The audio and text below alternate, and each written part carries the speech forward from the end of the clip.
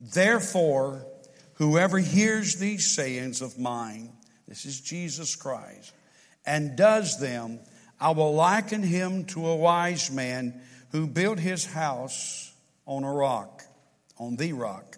And the rains descended, the floods came, and the winds blew and beat on that house, and it did not fall, for it was founded on the rock." Verse 26, "But everyone who hears these sayings of mine and does not do them will be like a foolish man who built his house on the sand. And the rain descended, the floods came, and the winds blew and beat on that house, and it fell, and great was its fall." Father, add your blessings to the reading of your word. Hide us behind the middle cross. Lord, we can do nothing without you. And we pray, dear Father, that you would cause the seed that falls, that it would fall in good ground and certainly bring forth much fruit. In Christ's name we pray. Amen. We want everyone to have an outline of the sermon today. Please, if you do not have one in your possession, raise your hand and they will make sure that you get an outline. We want everyone to have an outline. I want to read one more verse of Scripture taken from the wise men's writings, the book of Proverbs, chapter 24 and verse 3. "Through wisdom a house is built, and by understanding it is established." Now, we usually have all of these words on the screen with the New King James and other translations. The only translation that we have on the screen today will be the King James Version. I do want to read this verse from Proverbs chapter 24 and verses 3 and 4 from Eugene Peterson's analogy of the Scripture. It's called The Message. Listen to what it says.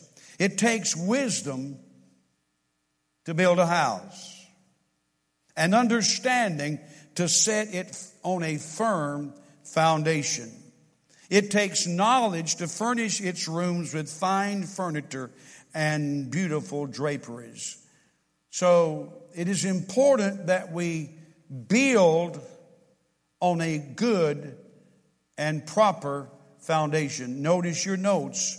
The parable of the wise and foolish builders both serves as a conclusion to the Sermon on the Mount and illustrates the absolute necessity of doing the will of God. Not just hearing the word, but also doing the will of God. This building metaphor should not surprise us, as Jesus Christ himself was a carpenter. Number one, the builders, they were alike. They were alike in their need of a house. Everyone needs a refuge. Number two, or B, in their privilege. They were alike in their privileges. Both of them heard the word of God. C, in their efforts. They were both alike in their efforts. Both built a house. They both saw the necessity of certainly having a roof over their head. They both experienced storms. And in that both experienced the storms, and we're talking about the storms of life. And I'd like to ask you this morning, are you facing a storm? Every one of us. Doesn't matter who we are, doesn't matter how young we are, doesn't matter how old we are. There are times that we face storms in our lives. I received a call this week from a local pastor. Pastor Jeff said, "Pastor, I want to ask a favor of you. I would like for you to meet with me along with other ministers in the city to pray for a 2-year-old that has a malignant tumor." They go to his church. He said, and we've been praying as elders of the church. But God spoke to me and said to get the elders of the city to come together, anoint this 2-year-old with oil and pray over him that we might be able to see him healed. I was supposed to meet with them on Guest Road at 1 o'clock today. They have since gone to Duke Hospital because the little 2-year-old is having seizures already. And so we want to remember that family in prayer. And I'm here to say that all of us, no matter how young, no matter how old, we all face storms in our lives. Some ways that these two men were not alike. First of all, in their character. Our desire and our goal in order to be successful is to have good character. They were unlike in their choices. They had a decision to make. And every graduate, every young man, every young lady, every mom, every dad, we make decisions concerning our lifestyle. We make decisions concerning our lives. And they made two different decisions. They were unlike in their faith and in their love. One of them was a hearer. The other one was a doer. One obeyed the word, one disobeyed the word. Notice not only the builders, but notice the foundations. One of them was sure. The other one was insecure. The first one built on sand. This person who builds on sand probably did not intend for his house to fall. And when we start out in life, when we graduate from school, high school or college, and we go through life and we have our professions and our career, none of us expect to fall. None of us expect not to succeed. This man that built on the sand probably had high hopes that his house would stand. A little preparation that he made. It's easy not to dig down to the rock. It's easy not to have a solid foundation. A little change here, a little change there. We might say, oh, I want to be able to have a good foundation. If you want to have a good foundation, you will put forth an effort. And sometimes you will work hard. And it is important that we understand that we must build on the rock and not on the sand. Second of all, the person that built on the sand, building on shifting sands of human philosophy, religious activity, many following God on their own terms, building on self-will, building on self-fulfillment, building on self-sufficiency, building on self-satisfaction, and building on self-righteousness. I'm here to tell you, if you build your life, if you build your home, not just your house, if you build it on these things, it will fall. If you build your career on things of selfishness, whatever it might be, it will fall. A life built on the sand requires no commitment. A life built on the sand requires no sacrifice. A life built on the sand requires no faith. And so we just haphazardly go through life not thinking about what we'll do. I was over at the mall yesterday over in Raleigh. I've never seen so many people in my life in that mall. People running, going here, shopping, buying. I mean, spending money. And we went to Conkeys, and you can't get out of there with a cheap bill. And it was full. They were waiting for hours to get at Conkeys.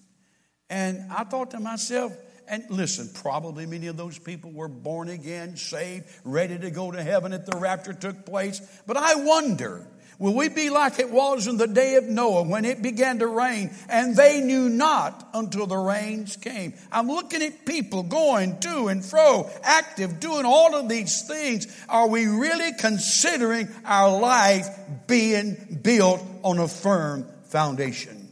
It makes me think. And then we have the foundation of the rock, which number one is Jesus Christ. Paul, writing to the church at Corinth, says in chapter 3 and verse 11, he said, for no other foundation can anyone lay than that which is laid, which is Jesus Christ. It is important My wife and I paid $15,500 for our first home back in 1967. You said that must have been a Matchbox place. It was nice. It was brick. It had 3 bedrooms, 1.5 baths. It was a nice house, and we paid $15,500. Our payment was $75 a month. I know, we're laughing because, wow. Now, I know that was a long time ago, but my hasn't time changed. Well, our family grew, and so we built on another room to the house. And we liked the fireplace, so we built a nice, beautiful fireplace. And we liked the outside chimney, you know, the brick one that you could build and make a good fire in. And so we built a nice chimney on the outside. It wasn't too long after that the chimney started doing like the Tower of Pisa. And it started a little crack between the chimney and the house. And it got wider, and it got wider, and it got wider.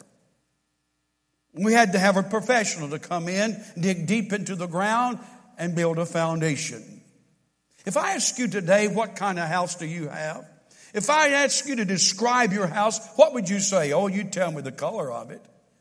You tell me how many bedrooms it has, maybe the floor plan, square feet it has. You tell me all about that house, but there's probably one thing you wouldn't tell me about, and that is the foundation of that house. If I ask you about your house, you'd tell me all kinds of things about your house, your life. You tell me all kinds of things. I remember asking, I hope I can tell this, it's been so long ago, asking a young man what he was going to do. He said, well, I'm going to graduate from high school. And the man asking the question said, what then? He said, well, I'm going to go to college. And I trust to make good grades. What then? Well, after then, I'm going to get me a nice job, making good money, and have a good career. What then? He said, well, I hope to find a wonderful wife and marry her and enjoy a married life. What then? Oh, I want to have children. What then? He said, well, I guess I'll have a good retirement, and I'll retire from my job and maybe even have a place down at the beach or the lake or somewhere, and I'll enjoy it. What then? Well, I guess I'll get old. What then? You die. What then? What then? So what are our plans? What are we building on? What are we thinking about? These two men heard the gospel. They heard about Jesus Christ. They went to church. One heard and did not practice what he heard. One heard and practiced. It's important how we hear, but it's also important if we practice, certainly, what we hear. We build upon none other than Jesus Christ. We build upon God's Word. Matthew 7:24, we just read it. Jesus said, listen, the words that I speak. He had just finished, or he was finishing, the Sermon on the Mount, one of the greatest writings and masterpieces and teaching in the world. And after he served up this great Sermon on the Mount, he says, what are you going to do with it? After you go to church, maybe a Sunday morning, and hear the preacher preach. Or maybe go to Sunday school and hear the teacher teach. Or Bible study. And we hear about it. We read from the Gospels. We read from Paul's writing. We read from the Word of God, Old or maybe New Testament. What will we do about it? What will we say about it? What should be our action when we walk out the door? What about it? Jesus said, these words that I speak, God's word, the only way to build a strong house is the foundation of obeying and doing what Jesus Christ said. Not only Jesus Christ, not only His word, but our professional faith in the gospel of the Lord Jesus Christ. I got to read this, and I know our time is short, but this is one of the greatest writings in the New Testament. Matthew chapter 16, verses 13 through 18. This is Peter's confessing of Jesus Christ. Notice what it says. When Jesus came into the region of Caesarea Philippi, He asked His disciples, saying, who do men say that I, the Son of Man, am? If I ask you this morning, who do you say Jesus Christ is? He was a good teacher. Who do you say Jesus Christ was and is? Oh my, he was a good man. He taught good things. This is what was said to Peter. So they said, some say that you're John the Baptist, some Elijah, some say you're Jeremiah or one of the prophets. Then Jesus said to them, listen to this. But who do you say that I am? I love this. Simon Peter answered and said, you're the Christ, the Son of the living God. Jesus answered and said to him, blessed are you, Simon Bar-Jonah, for flesh and blood has not revealed this to you, but my Father who is in heaven. And I also say to you that you are Peter, and on this rock I will build my church, and the gates of Hades shall not prevail against it. Not on Peter, but on the saying, on the profession. It's one thing to go to church. It's one thing to be religious, sing in the choir, maybe even pay our tithe. But it's one thing to have a relationship with Jesus Christ and know Him as our personal Savior and be able to tell someone else. You say, what do I believe about Jesus? You believe that He lived. You believe that He died for all of mankind's sins. And you believe that He rose again and He lives today in hearts and lives and make an intercession for you and I. That profession.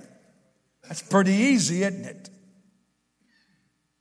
But powerful. Our foundation should be on none other than Jesus Christ.